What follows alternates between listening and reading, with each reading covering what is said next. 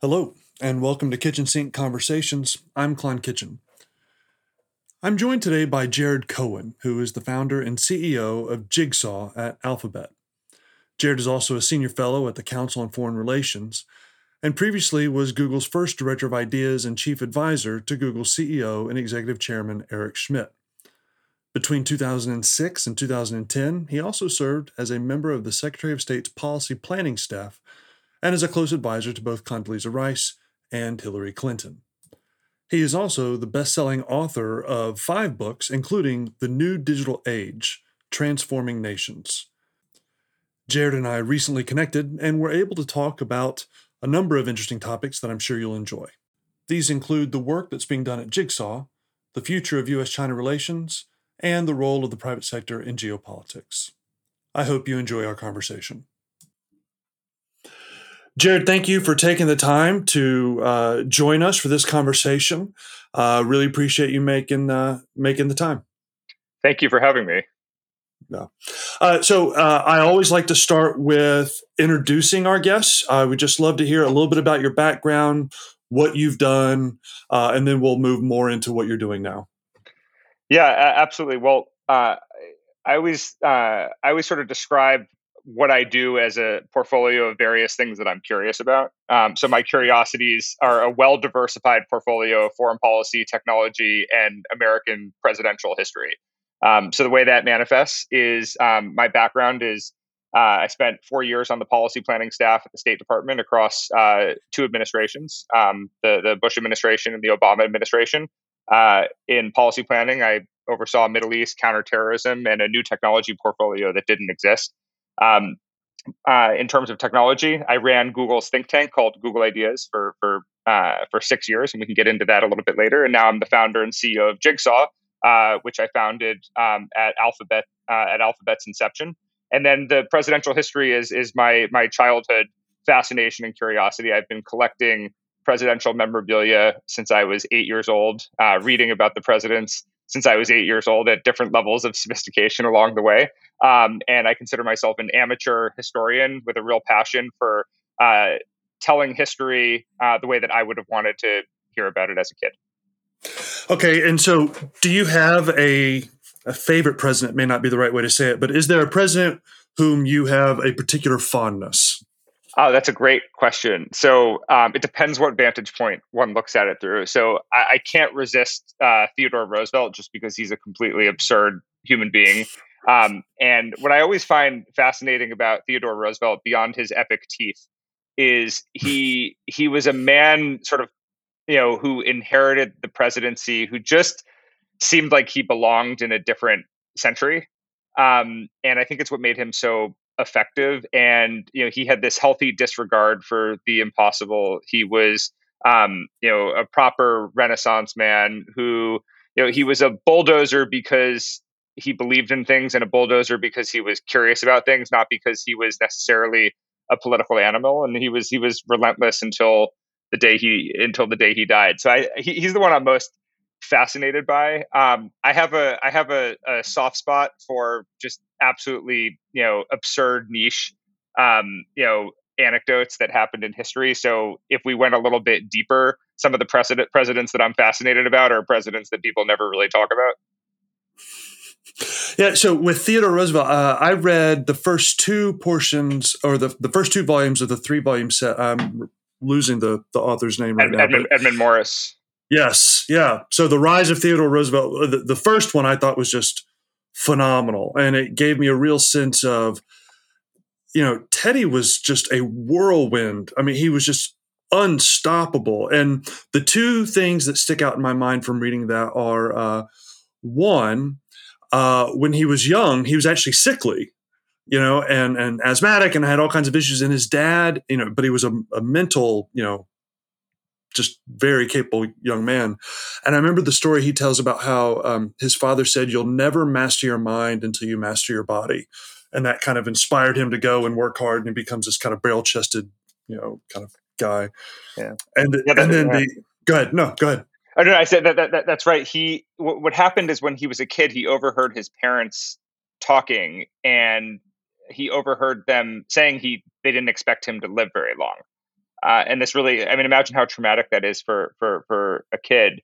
What's interesting about, and it's true, his father had this view that he could overcome his physical frailness by transforming his body. So they built a gym on the second floor of their New York townhouse, and he just did the I guess the 1800s equivalent of pumping iron um, every single day. But I think what's fascinating about Theodore Roosevelt and why I've always been kind of so captivated by him, the way he dealt with adversity was really fascinating. So he really suffered from mental illness. I mean, he was a depressive person, and his way of dealing with um, physical frailness and mental frailness was to just outpace both.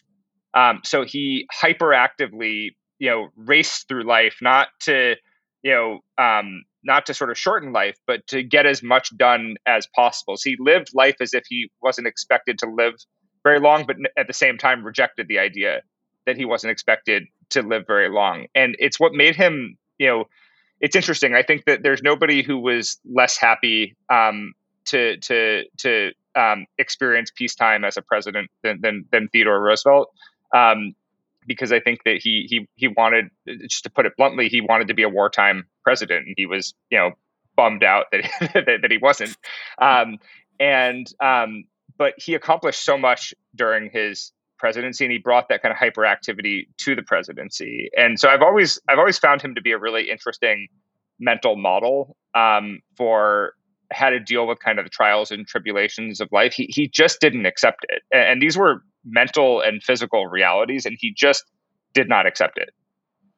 So, okay, that's a good tie-in. So you've obviously done a lot. I mean, you're relatively young for the level of experience and opportunity that you've been able to seize, which is awesome.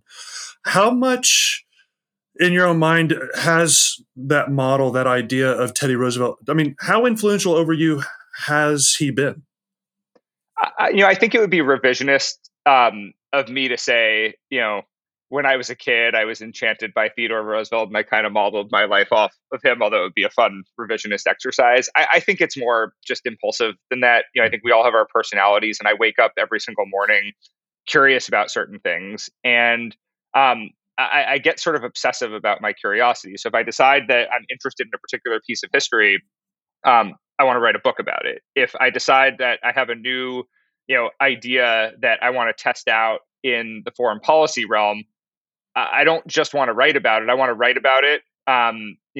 Treat the publication of the idea as the equivalent of seed funding, and then I want to go implement it. Otherwise, it's just an intellectual equivalent of a private company that never exits, right? And so, I like to see things through. I've sort of always been that way, but I also play a little bit of a game of kind of intellectual survivor, in the sense that our brain only has so much capacity and bandwidth, and I always try to overload it with things that I'm curious about. And that really is the only metric. The only way to sort of, make sense of the portfolio of curiosities is just, the commonality is what I'm interested in.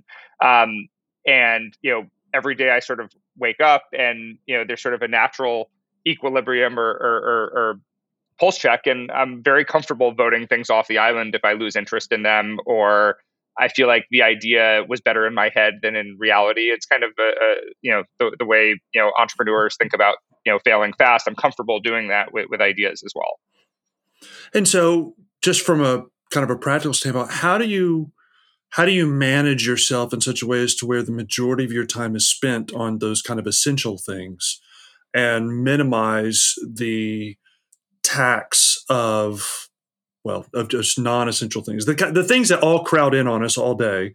Do you have a particular strategy, particular methods, particular attitude toward kind of making sure that you're putting the majority of your time and energy toward those essential things? So that's a great question, because I sort of reject this idea of siloing my different interests and areas of activities, right? And throw in the fact, being a dad to three girls, 7, 5, and 2, which is the ultimate responsibility, as you know. But I mentioned three things at the beginning: foreign policy, technology, and American history. And for me, the real challenge and joy in life is when I can have those things not be mutually exclusive. So I'll give you an example. which is, I spent 5 years writing a book called Accidental Presidents about the 8 times in history a U.S. president died in office and how it changed the course of American history. But I also was, running a company in Jigsaw at the same time. And those two things, Jigsaw focuses on, looking at, future technologies that can help address some of the biggest problems that are destabilizing the internet. On the surface, that doesn't seem like it has much to do with a bunch of dead presidents, lost in the annals of history. But where the overlap is every single day I would go to work and I would focus on what happens next in the world, forecasting where the biggest technical problems were going to be, and focus on building and shipping solutions to address them. Right, so very forward looking. And then I would go home at night and I would stay up late and spend all my free time focused on the past. And over the course of 5 years, I sort of developed this, philosophy that, when I'm working on the future, I'm reflecting on the past. When I'm reflecting on the past, I think about the future. And I think that especially in the technology space, you cannot possibly imagine where you're going without appreciating and digging into where we came from and where we are today. It's a very there's a American inventor who takes partial credit for creating the air conditioner named Charles Kettering, and he had this great quote where he said, "We should all be concerned about the future because we're going to have to spend the rest of our lives there." I think the inverse of this is you can't understand the future without understanding the past, because everyone who came before us spent their lives there. And so I like combining all the different things that I do, and I think some of this happened accidentally. When I was working at the State Department, nobody was really thinking about technology. This was 2006 to 2010, and I wasn't really that interested in technology growing up and even in high school and college, but I spent a bunch of time in Iran in 2004 and 2005.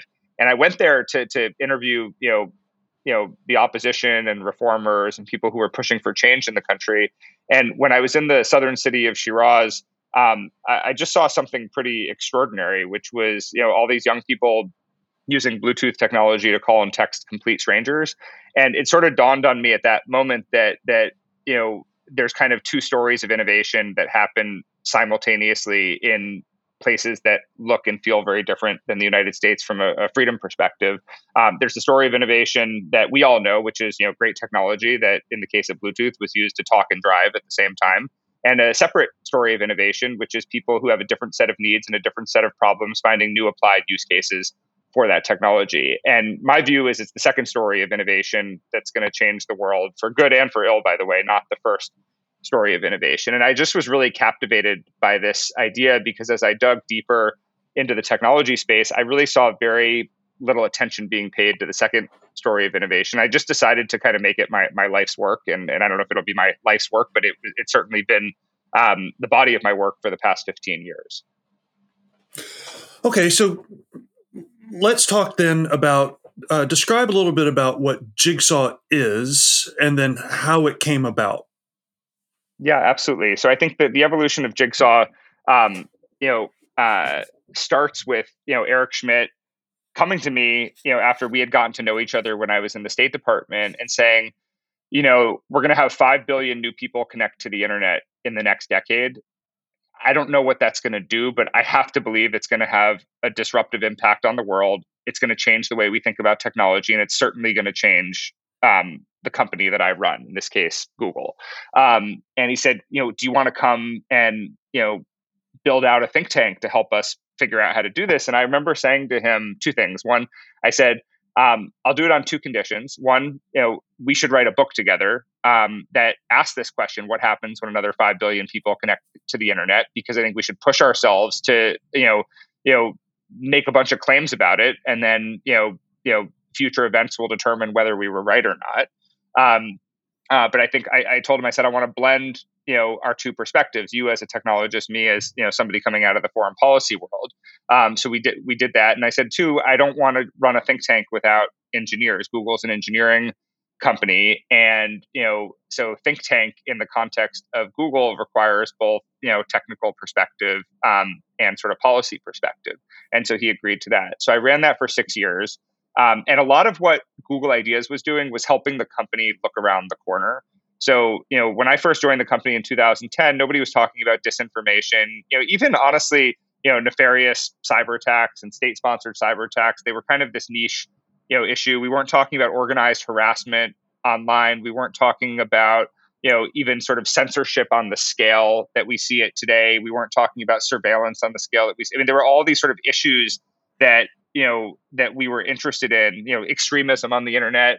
There were all these issues that because of the different parts of the world that I had been in, it seemed obvious to me that as these societies came online, the problems that were festering in some of these countries were going to spill over to the internet.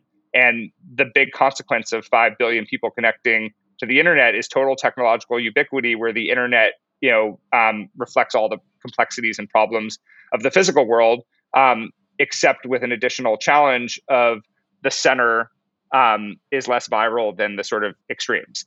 And so, as Google Ideas, we did a lot of forecasting. And then when Larry and Sergey wanted to create Alphabet as a parent company, I was asked if I wanted to kind of take the concept of Google Ideas and turn it into to something that didn't just forecast, but also focused on building solutions. And so that's what. So when Jigsaw was created in 2000, 15, 2016, early 2016, when it launched, our model was basically look around the corner at big problems that are sort of falling through the cracks. So we'd sort of apply a geopolitical lens to technology. And we had a rule that we don't want to sort of sound the alarm bells on a problem without offering up a potential solution as well. So, so that's what we did. We worked on censorship, disinformation, organized harassment, state-sponsored cyber attacks, toxicity in conversation, just to sort of name a handful. And then what's really interesting is the issues that we had sort of spotted by looking around the corner. And by the way that we did this was we would look at, there's a handful of adversarial countries in the world that are responsible for a lot of the mischief. And we basically identified the places that they use as target practice, hubs of innovation for nefarious cyber activity. And our view was, let's forward deploy engineers to like Eastern Ukraine, Taiwan, the places that are sort of, where they do it first and worse. And then that's our crystal ball of what's to come. It's a very simple formula, but it worked really well, right? So you want to know what Russia's going to do in the 2016 election or the, midterm elections, look at what they're doing in Eastern Ukraine, and you'll see their sort of latest and greatest tactics. But a lot of these issues ended up mainstreaming. So now if you talk to any, big tech company, they spend an enormous amount of resources and time focused on fighting a lot of these same challenges that we've been working on for a long time. So that was an exciting opportunity for us because, now the way that I sort of describe Jigsaw is we take these challenges that companies are deploying, massive amounts of resources to address, and Jigsaw looks for kind of new theories of change, right? So, if we look at disinformation as an example, we have this insight that the way to fight disinformation is you get to the user before the user gets to the content, right? And we use behavioral psychology as a sort of insight for some of our technological solutions. Or, in the case of toxicity in conversation, we had this insight that if you had enough training data, you could measure the emotional impact of language on people, and you could return scores against how toxic it is, how much of a personal attack it is. And sort of so we test. These are sort of controversial things for a big company to do, but Jigsaw is able to test out some of these theories of change. And everything that we do has a technical theory of change and has an issue theory of change, right? So the technical theory of change, is an insight about the technology that hasn't yet been tested, that if applied to a particular issue could have a meaningful impact. And we basically, sometimes we'll build fully mature products that serve, billions of users, but most of the time what we like to do is build an experiment to test our hypothesis. And when that experiment works, we've got a solution. And when we think we've got a solution, we either graduate it to Google if it makes sense on Google surfaces, or we just give it away for free externally. Sometimes we do both. And so can you give an example of one of the solutions that you guys have shipped? Yeah, absolutely. So we have a product called, I can give you a handful. We have a product called Perspective. And Perspective is meant to address the problem that we have just a fundamental decline in civility of conversations, right? So the internet is made up of publishers and platforms where most of these conversations play out. And then there's three characters that interact on these platforms. There's people moderating comments, there's people reading comments, and there's people writing the comments. Um, we have built a measurement tool where these publishers and platforms, and most of the marquee publishers and platforms use our technology, can run all their comments through our API, and we return a score 0 to 100 of, for instance, how likely it is to be toxic. And our toxicity model is our best performing model, interestingly, because there's the greatest inter-annotator agreement around the types of comments that are likely to cause somebody to leave a conversation. Now, so we don't tell publishers and platforms what to do with the score. We just provide them a measurement tool, and then they can do with it what they want. And the integrations are really interesting. So, for publishers, it allows them to scale moderation. So we're seeing, publishers that didn't previously have comments on their platforms or only allowed limited comments on their platforms being able to turn them back on, and facilitate better conversations. In some cases, platforms are allowing the users to kind of turn the toxicity volume up or down depending on what their threshold is. And in some cases, the people who are writing the comments are getting a little nudge, depending on how toxic it is, maybe asking, are you sure you want to write that comment? It has a 78% chance of being perceived as toxic. Now, it's very important to note on this, because the common question that I often get asked is, well, isn't this censorship? We are not scoring by content. We're measuring tone, right? So our view is, we actually think this ends up facilitating free speech, because we're helping people make their point, without the sort of offensive hyperbole that would cause their comment not to be heard. And so what we're in the business of trying to do is help publishers and platforms measure tone so that they can allow more comments and more conversations. So that's our most mature product, and that one serves billions of people around the world.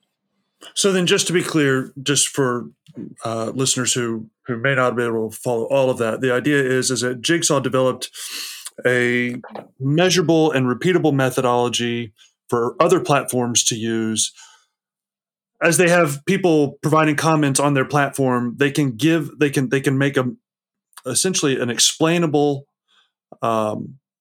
defense for how it's being identified in terms of its level of toxicity, and that measurement is not based on the content, but on the tone, and the tone is derived by understanding kind of particular words in particular orders, or I assume other methodologies. But I guess the point is, if you're a platform, let's say a social media platform, and you're not trying to manage what specifically is being said per se, but you do want the conversation to be civil, Jigsaw has come up with a tool that can at least give you some methodology of doing that on an at-scale level, and in a way that can be explained. Is that right?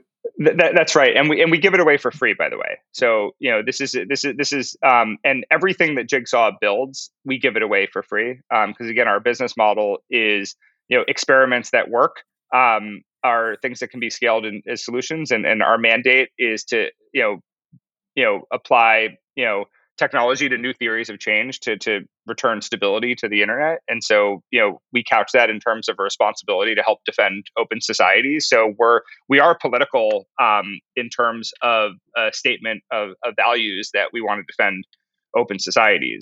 And then there's other things. We built a DDoS protection tool called Shield, that we offer to any website that serves human rights content, election monitoring content, independent media content, and also for political organizations. And what it does is it's a reverse proxy that basically takes the website and throws Google's infrastructure in front of it. So you can't take down, you can't DDoS a human rights organization in Ukraine without being able to take down Google.com. So we deploy our infrastructure as a shield, and we've protected against some of the biggest DDoS attacks in human history.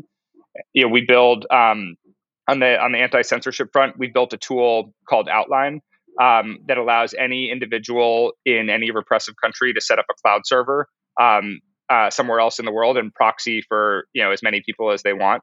The problem with VPNs is they work until they don't. Oftentimes, they're infiltrated by groups like the IRGC and other secret police, and they only allow you to serve, sort of proxy, for yourself. Whereas, this allows, if you're a human rights organization, you can set up a cloud server in Amsterdam and you can proxy for, thousands of people in Iran. So okay, so we're now squarely in the realm of kind of tech and geopolitics, which then brings me to a project that you and Eric were both involved in called the China Strategy Group. Can you just explain what the CSG was, why you guys got into this, and it should be said that Eric, over the last several years, has been very vocal and very engaged on foreign policy, national security, defense-related issues, particularly as he left his leadership position at Google. So this is obviously front of mind for people such as yourself and Eric. I just want to hear, one, a little bit more about the CSG and how it came about. And then two, as we have the conversation, we'll talk a little bit about what the role is of private companies, particularly tech companies, in these kinds of questions. Yeah, absolutely. So, so first of all, Eric and I love working on things together. We're best friends and longtime, partners and colleagues. And so, there's an element of every day we kind of both wake up thinking, what else can we work on together? But the origins of the China Strategy Group, and I'll explain what it is in a minute. It was born out of a sort of mutual frustration that we both had, which is, we've been part of various, foreign policy, gatherings and technology gatherings, at this point for several years, and we felt like the conversation, the questions were exactly the same, and the answers were sort of hyperbole about how China's eating our lunch, not concrete solutions. And we found that you either had conversations between technologists, or you had conversations with among foreign policy people. And to the extent that there were technology people there were sort of more tech policy people. And what we were interested in is identifying what are the sets of questions, what are sort of 8 questions that we think anchor this problem of an asymmetric competition with China. And that asymmetric part is important because if you look at the competition with China, many of the asymmetric advantages that they have, from a blurry line between public and private sector, unlimited state capital, hyper-connected platforms, intellectual property theft, all the things that you and your listeners know well, most of those asymmetries favor China.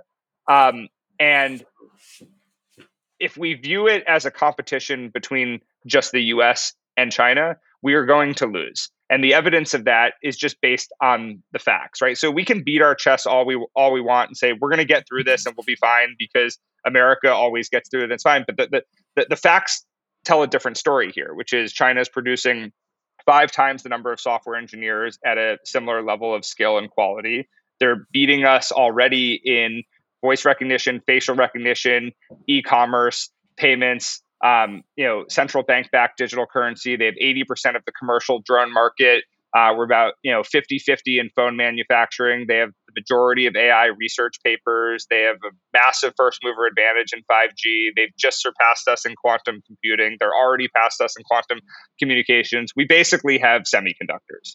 And a handful of other things. But the point is, whatever we're doing isn't working. The chest beating is not a solution. It's sort of a rallying cry, and that's fine. And so Eric and I wanted to sort of treat this like we would at Google, which is, Google, you have, this concept of you come up with objectives and key results, right? Which is, the problem that you're trying to solve, and then, a set of activities for how to get there. So we decided we would apply that, logic to the asymmetric challenges with China. So, so for instance, then the question is, who do you want around the table? And what we wanted around the table were kind of deep subject matter experts on China. And we didn't care how well versed they were in technology. Frankly speaking, we saw it as an advantage if they were not sort of as familiar with technology, because we wanted them to bring pure China expertise without biases about the technology. And then separately, we targeted, software engineers who had really spent almost no time thinking about China, but knew a ton about AI, knew a ton about quantum computing, And the idea was that these are busy senior people in their respective fields. They don't know about each other's worlds. They're both interested in this problem, and they'll enjoy getting to know each other. And our view was, let's have a one-off meeting around the 8 questions that Eric and I came up with. And, if that meeting goes well, we'll have another meeting. And then, so that's what we did. And we lost a few people, right? You have to kind of winnow it down. But we realized that, this model, this sort of generative model concept, where we basically took the 8 questions, we iterated on the questions with the group, and then we divided up the group. And then after that, we met every single Monday for 8 weeks. And the only thing that happened in the meeting was a different group presented their proposed solution and set of recommendations for each of the questions, right? So it was a self-selecting group in the sense that for some people, it made sense to focus more on, the critical technologies piece. For some people, it made more sense to focus on multilateral solutions. For others, it made more sense to focus on, ensuring platform dominance. And so they got feedback from the group, and then we pieced the report together at the end. And the aspiration here was to basically write something that, regardless of who won a presidential election, and we finished it before the election, that we could sort of offer something that could be tasked out to the interagency on day one that specifically focused on the sets of questions that we knew both parties were asking. And what kind of reception has it received? So I think the thing that I've found most intriguing is it's gotten an equally positive reception on both sides of the aisle. And that reinforces my view that the competition with China is a rare foreign policy issue that is very relatable back to the American people, regardless of where they live. And 2, that this may be the most bipartisan issue of our time right now. At a time where you have sort of hyper polarization and divisions in the country, there does not seem to be massive division over this question of how do we not lose our edge to China. There's differences in terms of the methodology to get there, but there's a fair amount of bipartisan consensus around this. We've also been able to get a lot of traction in the new administration for some of these ideas. I'd say the one that has gotten I think the most traction is some of our proposals for multilateral approaches to this. So the report makes the argument, and it echoes something that Richard Fontaine and I wrote in Foreign Affairs around uniting the techno-democracies. But we sort of position the competition with China as, every country in the world wants technology because it's the language of efficiency, and they want a more efficient society. And so most countries don't build it organically. So when they look around, so they have to get it from somewhere else. And when they look around the world, they basically see 2 competing models of efficiency. So you have a top-down authoritarian model of efficiency that comes from China, and that's basically bigger, better, faster with lots of caveats. And then you have a values-based model of efficiency that comes from primarily from the United States that says we are going to maybe build a little slower and more thoughtfully, but what you get is going to be without so many of those constraints. So if you look at mRNA technology, it didn't happen faster than Sinovac, but it's a better technology that countries around the world want. And it is a better technology because it benefited from peer reviews and quality controls and separation of universities from the state and so forth. So our insight was that this cannot be an ideological competition because countries are just going to go with the better product. And they're going to go with the product that makes them more efficient. And that can be amended depending on the incentives that the country offers.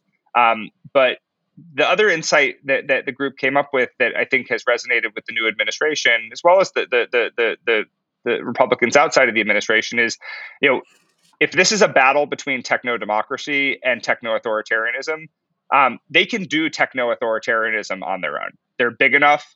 They have all those asymmetries that benefit them. We cannot do techno-democracy on our own. So what the report calls for is to create a new multilateral architecture of techno-democracies And there's basically 12 advanced democracies that are also leaders in technology, where the vast majority of that tech exists outside of government. So you have the US, Canada, Germany, France, UK, Australia, South Korea, Japan, Finland, Sweden, Israel, and India. You can maybe make the case for one or two others. But we need these techno democracies to come together, and it could be an informal multilateral architecture. But they need to set an agenda for how techno democracy, I don't want to say wins out over techno authoritarianism, because this isn't the Cold War where one side is going to defeat the other side. Every single country in the world is going to be a cocktail of technologies, some of the techno authoritarian bent, some of the techno democracy bent. But I think we need to treat it like a good old fashioned market share problem, which is there's certain types of technology that matters to us and certain types of technology that doesn't matter to us, which is also something we got into in the report. So for the types of technologies that matter to us, we want dominant market share in favor of techno democracy in countries around the world. Because if you have a situation, for instance, where all of the technical infrastructure is being built by a techno-authoritarian state throughout the entire developing world, that creates a very dangerous geopolitical situation. So I obviously agree with that. When you say that we can't do technological democracy alone, just unpack that. How do you mean? We're just not big enough, right? So we play by rules. China does not play by rules. Or doesn't play by the same rules, right? And so a way to think about this is, when it comes to technology, right? They're as capitalist as we are. The difference is they participate in two capitalist systems: one that is based on the liberal international order of free market capitalism, and one that is totally asymmetric that we don't participate in, right? Which allows intellectual property theft, hyper surveillance and collection of data up the wazoo against the wishes of people in every corner of the world. If they're going to play in two systems and we're only going to play in one, we're just not big enough to compete on a 1-to-1 ratio. So that what the techno democracy theory of change says is that we need to get big enough, and we need to be big enough as techno democracies in order to overcome some of those asymmetries and restore parity to the competition. So one way to make the competition, an asymmetric competition, more of a fair fight is to have this multilateral architecture. So to me, there's I'll give you three examples of where I think the three examples of things that could be on the agenda. So one, every country in the world is now exploring a central bank-backed digital currency, or how to make sense of digital currency and electronic payments. We, as the techno democracies, should very much care about arriving at a set of norms and agreements around what a multilateral payments ecosystem looks like that reflects democratic values. Otherwise, you could have a situation where a country inadvertently builds a central bank-backed digital currency with technology from a techno-authoritarian regime that all of a sudden hands over all the financial data of its citizens to Beijing, right? And so you want to avoid that. Second is protection of critical technologies and rare earths. And we say this in the report. This is also a really important conclusion, which is, when people talk about, this is one of the frustrations that Eric and I had, is when people talk about critical technologies, they throw out buzzwords like AI, quantum computing, semiconductors, and all these different things. And those are just names. Those are such broad things at this point that they kind of lose their meaning. What we did in the China Strategy Group is, rather than name the technologies, we offered them as examples. We focus on, if there's technology that we care about, meaning it's critical, and everything else the free market or even the not so free market can kind of take care of, we should focus on what the attributes are of critical technology rather than naming them. Because otherwise, how are we going to spot future technologies if it's not on the list, right? So for us, we were interested in, is it a technology that that's a single point of failure for a broader economic field? Does the technology provide a highly competitive, defensible competitive challenge advantage? Is the technology kind of something that has real national security implications? And is it a technology that's kind of an accelerant, meaning you need this technology in order to accelerate all the other technologies? So we focused a lot on dissecting those attributes, and we use kind of some of these existing buzzword technologies to apply that framework. But we should always be looking at future technologies through the lens of the things that make them critical. Yeah, so that was a part of the report that I particularly like. So, what the CSG does is it gives a framework for determining, hey, how much should we care about any given particular technology, and you give those criteria that you just laid out. So I think it's choke point technologies, competitive moats, security risks, and then technology that accelerates other technologies. And you're right. I mean, in most of the conversations that occur, it is a particular technology specific kind of conversation. And look, for policy crowds who aren't technical, it's not surprising, right? Because it at least gives somebody something to hold on to when they talk about that. And there's a lot of conversation. There's also a lot of marketing around things like AI and quantum and that kind of thing. But these are truly significant technologies. But the way the CSG went about defining and giving, again, a kind of a methodology or a framework of thinking through what is actually critical, because there's enough real problems for us to have to engage that we don't need to spend time and energy chasing after things that aren't actually critical. And it's a recognition, if I understand it correctly, it's also a recognition of like, look, limited time, limited resources, you can't chase after everything. Here's the kind of 5-meter target of what you need to be aiming at. So I thought that was especially helpful. Help us understand a little bit, what is a competitive moat? So a way to think about a competitive moat is, do you, if by having an advantage in a particular technology, you end up, think of it in terms of like barriers of entry, right? So that's why we kind of use the moat metaphor. So if you have a particular type of technology, it gives you, without having sort of dominance in that technology, it makes it very hard to do other things, right? So this is why 5G was so important, because what 5G is, what 5G does is it allows you to transport an unprecedented amount of data at an unprecedented speed with low latency and connect millions of devices to each other at the same time, which sort of unlocks the internet of things. So what type of 5G one is building matters a lot. I think there's some overlap with choke point technology in the sense that semiconductors are a great example of this, where you have a chip shortage, and it becomes a choke point. So one way to think about this is, it's almost like defense versus offense. Vulnerability, like technology that creates a vulnerability versus technology that allows you to kind of build great things within your walled kingdom, protected by a moat, because the people on the outside of the moat don't have that basic technology. And one way to think about competitive moats as well is, like, most of the world suffers from the competitive moat problem, in the sense that they can't all these countries want to sort of build their own Silicon Valley. Part of the reason they're unable to do it is they don't have an advantage in the types of technology that will lead to kind of the next great innovation. Yeah, kind of tying that conversation to something you said previously in terms of the ideological side of this. The way I've taken to describing some of this challenge is, and I think it's helpful, but I would encourage you to feel free to push back on any of this. I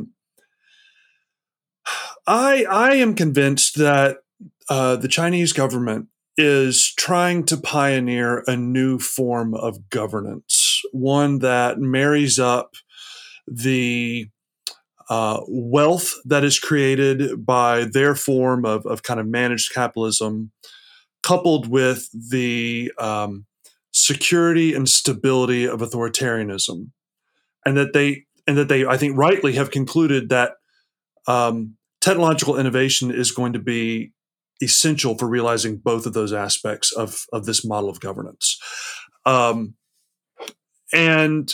that it's not an insane idea, right? That as you said, they may be big enough to pull some version of that off.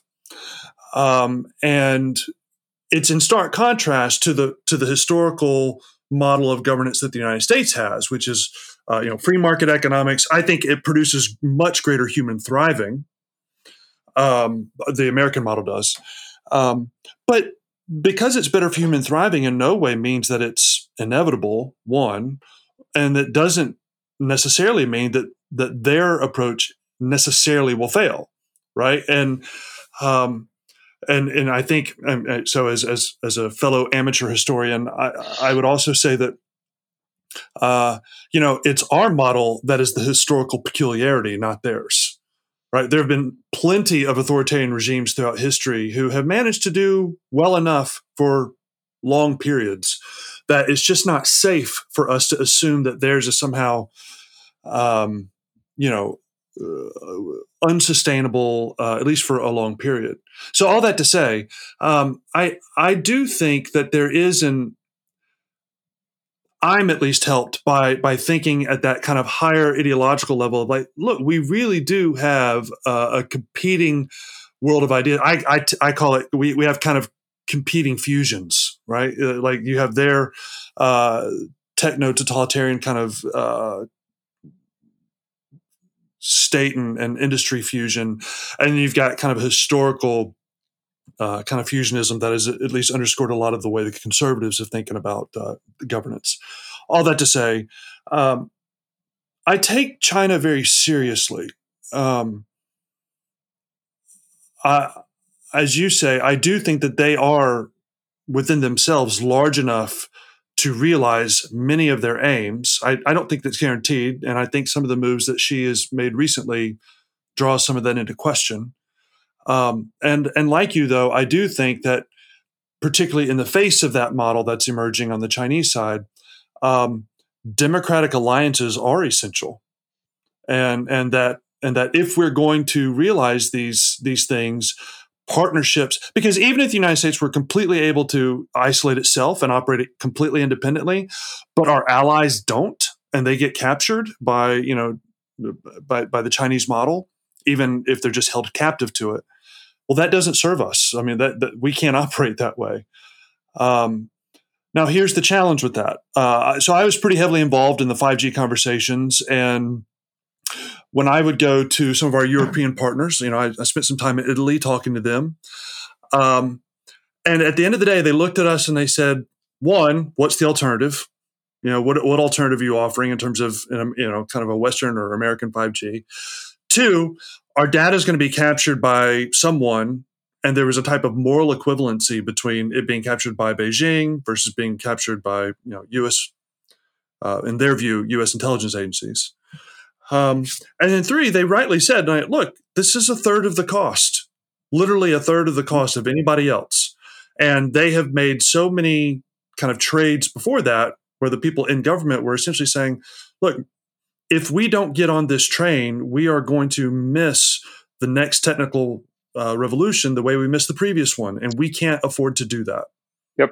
Yeah. So I think there's a lot to unpack there. I think let's start with the 5G bit. I think that's precisely right. So you go back to what I said before about there's two models. There's basically two competing models of efficiency that are offering products with the same names but built in different systems that look a little bit, that have some nuanced differences between them, and countries will choose.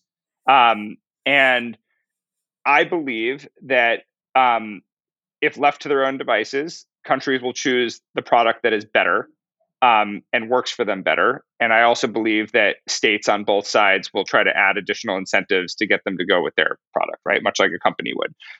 But in the case of 5G, I think you hit the nail on the head, which is it didn't work to go into Europe with an ideological argument, because what they said to us is your 5G operates on millimeter wave, Huawei operates on sub-6 spectrum, and while it's great to have 5G in football stadiums, that doesn't work for everyday use. And we like Huawei better than Nokia and Ericsson.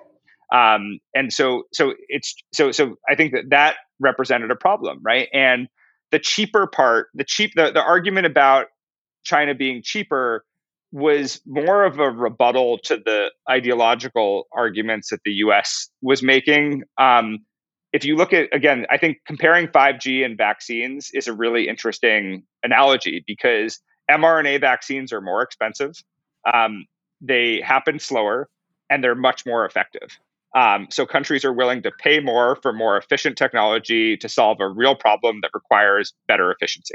And cheaper and faster didn't work. And by the way, the Chinese were selling cheaper and faster. That was their sort of equivalent of an ideology, and countries would take it if they had nothing else. But it was not their first choice, right? And so, it reinforces this view that the techno democracy model has to produce a better product, or the techno democracy model will not work. And the techno democracy model will only produce a better product if techno democracies are working together. That's the first point. On the earlier part of your comment about China and a new governance model, I agree completely. I think it's not I think of it less in terms of a political governance model. It's more of like an economic governance model, right? So I think that China understands something very clear about the international system. They look at the international system and they see a multi-dimensional world, in the sense that, this is an international system with a bunch of attributes and a bunch of problems and a bunch of opportunities. And there's a physical front and there's a digital front. These are not separate worlds. They're part of the same system. And so they look at the physical front of the international system and they want to rewrite the rules of the liberal international order. And we see them doing that across the board. There's people much more qualified to speak to that than I do. As it pertains to technology, I think their view is the rules were never written in the first place. And so they're not trying to really rewrite anything on the technological front of the international system. I think that they feel like they have a first mover advantage with the pen to be able to write those rules. And the way that they're doing it, this is why they're trying to overwhelm standards bodies, because their view is the internet was built a certain way. The rules on top of it were loosely written. The state wasn't that involved.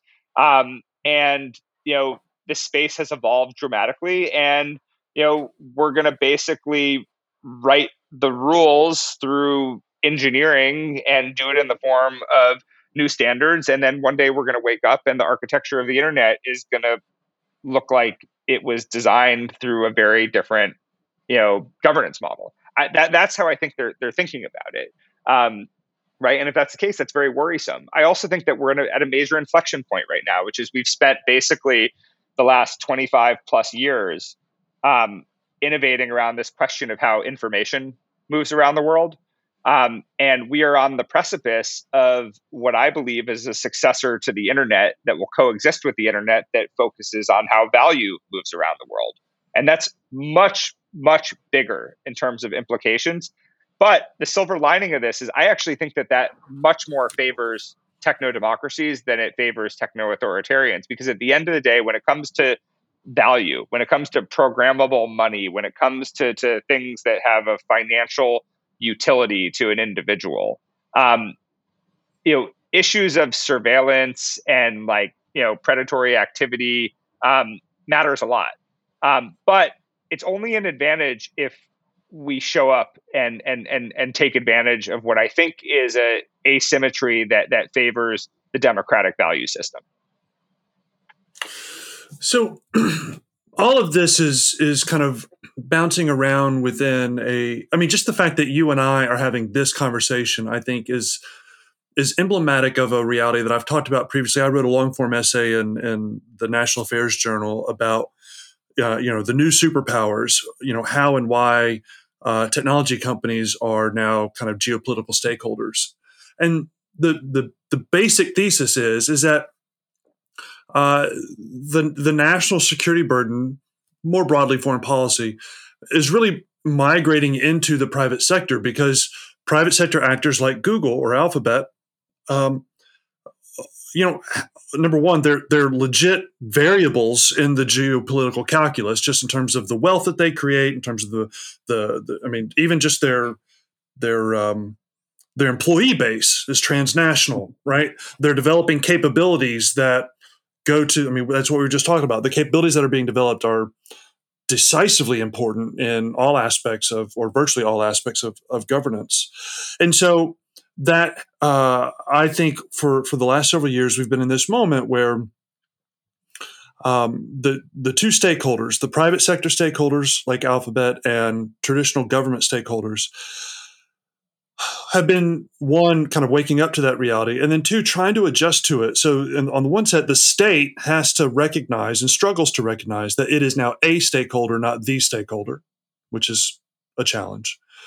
And then industry, I think, typically has a reticence to accept the responsibilities that come with the influence that it's worked so hard to win.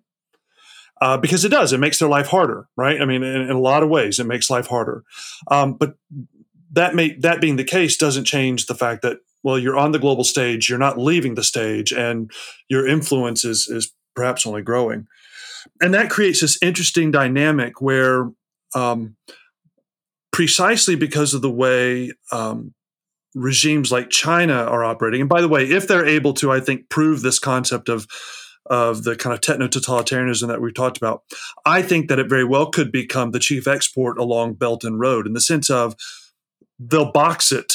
The infrastructure to support it will be boxed up. They'll give you a great loan to deploy it, and there will be a line of would-be tin horn, despots who, if they are convinced that, wait, I can be wealthy and authoritarian, sign me up. And we may be surprised where some nations break on that. And so I imagine that one of the challenges that we're hurtling toward, and I'm not excited about this, but it does strike me as, if not inevitable, very likely, where countries are going to be increasingly put in a position where they kind of have to choose a flag. Where if there's a division between the totalitarians and the techno-democracies, because of choices, frankly, the techno-totalitarians are making, you're going to have to decide, well, okay, which of those walled gardens do you want to play in? Because I don't know that you're going to be able to do both. Yeah, that's a real concern, right? Which is that and this is the problem of if we, again, I don't buy the Cold War analogy, because I think it's there's too many things that are different about this. One, size of China, the size of China's economy, the fact that they're our second biggest trading partner, that this isn't a battle of ideologies in the same sense, and also that the goal here is not defeat, because I don't think it's not a realistic objective, and we actually don't want to defeat, because we're so intertwined with them. What we want is a competitive coexistence that disproportionately favors the techno democracy.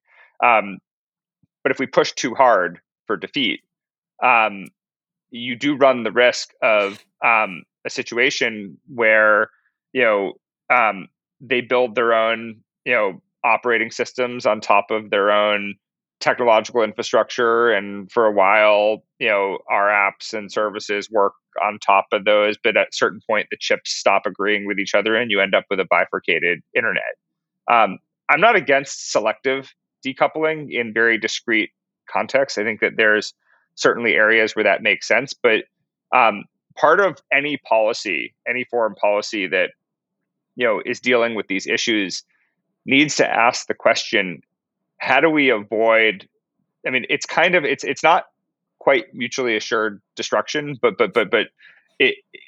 one thing that would put this into a Cold War context is if we forced every country in the world into a binary decision. And so I have a sort of controversial view on this, which is, I think that, again, what we want is competitive coexistence within every single country.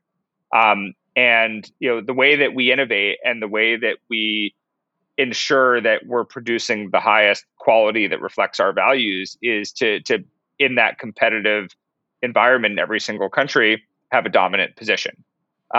Dominant being defined by technologies that reflect democratic values, not dominant in the loaded sense, associated with companies. I think that there's another thing that we have not yet figured out as a democracy, that authoritarian countries don't have to worry about, which is, it is unique to democracies to have the vast majority of technological expertise and capacity exists outside of government. That's unique. Authoritarians don't have that problem. Democracy, that is a unique attribute of a democracy. And we have not figured out what that looks like. as we pursue our foreign policy objectives. So we do multilateralism. I don't know that these days I can say we do it well, but we do multilateralism. Let's, for purposes of argument, let's say we do it well. And then actually, like we do multi-sector approaches pretty well. The private sector can get together with others in the private sector and do great things. We have not figured out how to build multilateral, multi-sector efforts. We haven't figured out how to do it. And it's the type of thing that honestly only the U.S. government can initiate. And this is why I'm so keen on building a new multilateral architecture of techno-democracies, because if you get those advanced democracies all together and acknowledge this unique attribute that all of our a huge portion of our technological capacity and expertise exists outside of government, we can sort of band together and figure out how to work with all of our private sectors. Again, not on everything, but on frankly a set of issues that we outline in the China Strategy Group. So, like, again, standards is a great example. Like, we should if we cannot do a multilateral, multi-sector approach to ensuring that the future internet is not architected based on authoritarian values, then I don't know what we can do a multi-sector, multilateral approach on. Yeah, I think I want to say the CSG memo calls the multilateral. I think it's like the T12, and I think you mentioned some of the technology 12, and I want to hit a couple of the points that you just made, and then start kind of winding us down. But one of the key challenges with building that kind of T12 model, which we have to do, total agreement that we have to do that, is the sheer unevenness of technological capacity within those countries, right? Mm-hmm. So many of those countries have, kind of some companies or some capabilities that I think are excellent. This is associated with Alphabet, but like DeepMind in the UK is, excellent AI. But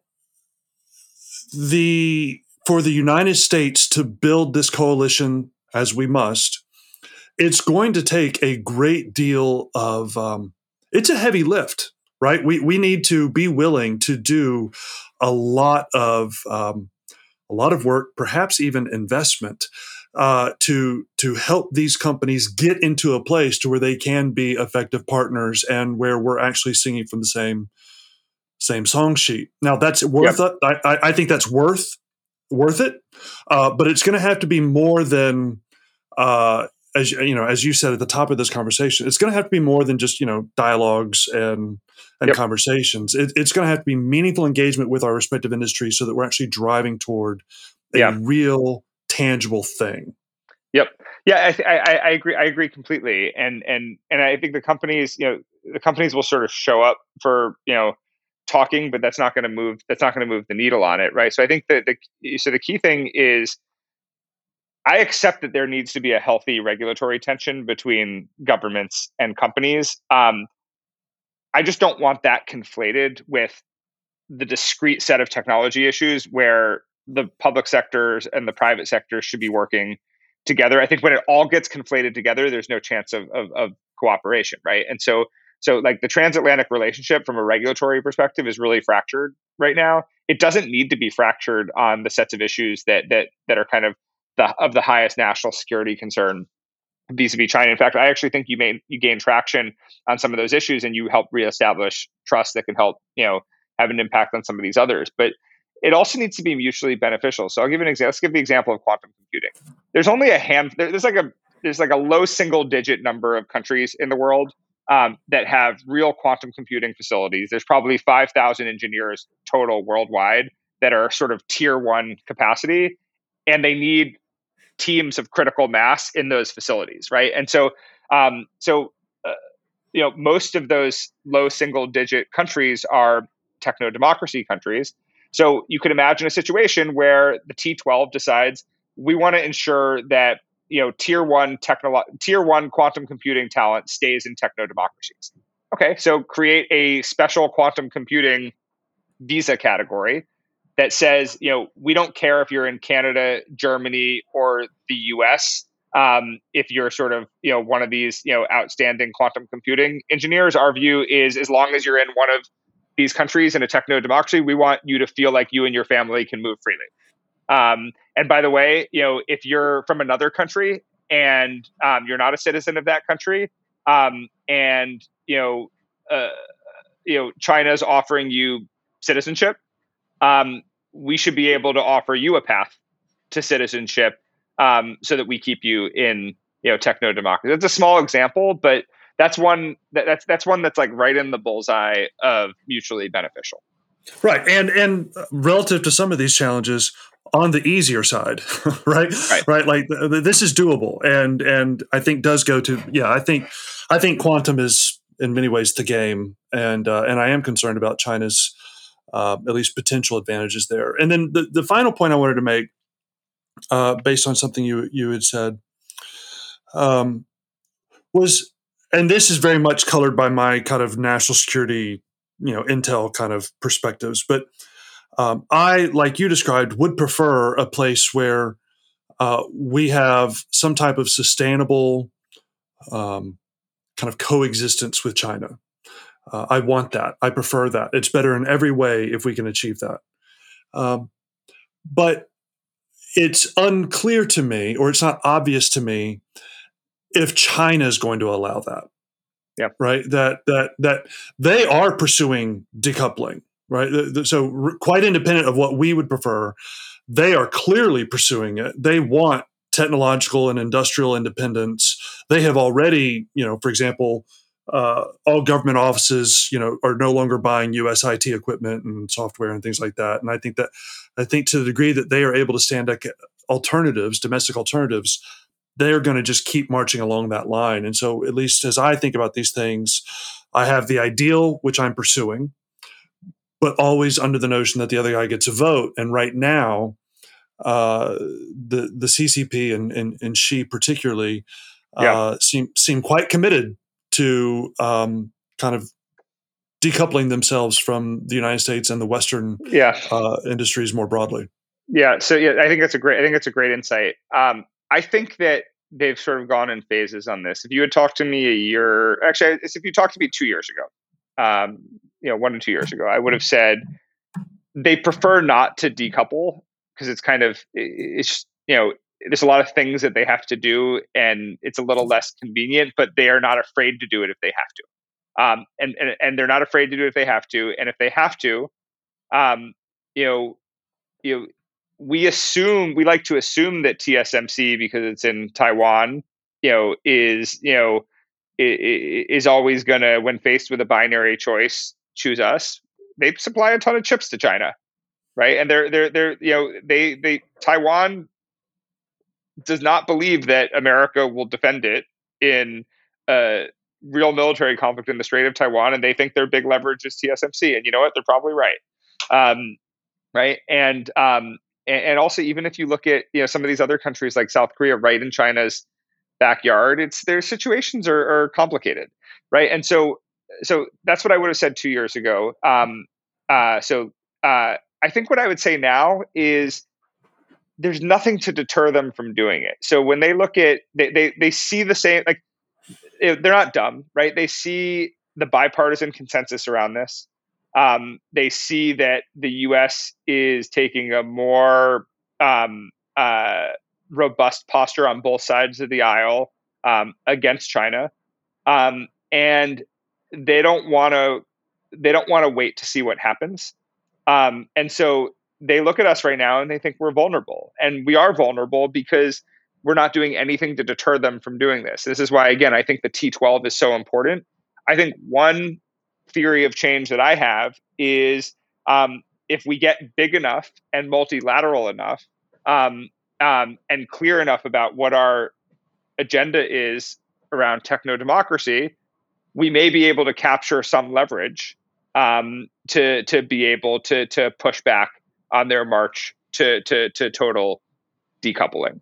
But if you're China right now and you're looking at the democratic world, there's not a lot of multilateralism going on right now. I mean, look, you're about to have the 60th anniversary of the OECD on Wednesday. And what's the big story? It's not how can the democracies band together to how can the democracies band together to meet one of the most important challenges of the last 100 years, whether it's technology competition with China or just COVID. It's are the French and the Americans going to have a meeting? So if I'm so I guess if I'm China right now, I see a huge vulnerability and honestly, like unprecedented fissures in the democratic world, at least in modern times. And I see a growing aggressive posture that makes me conclude that one day I'm going to be forced to decouple anyway. So, like a prime minister in a coalition government deciding to strategically hold their elections when they think they have a best chance of winning, I think they're following the same strategy. Yeah, I think that's right. Jared, you and I could probably go on for another hour at least, but neither of us can afford to do that. But thank you for being so generous with your time. This is a fascinating conversation. Maybe we could do it again sometime. But thanks for taking the time. Thanks for the work that you're doing, and appreciate you joining me. Thanks, Juan. I really enjoyed the conversation. We'll do it frequently.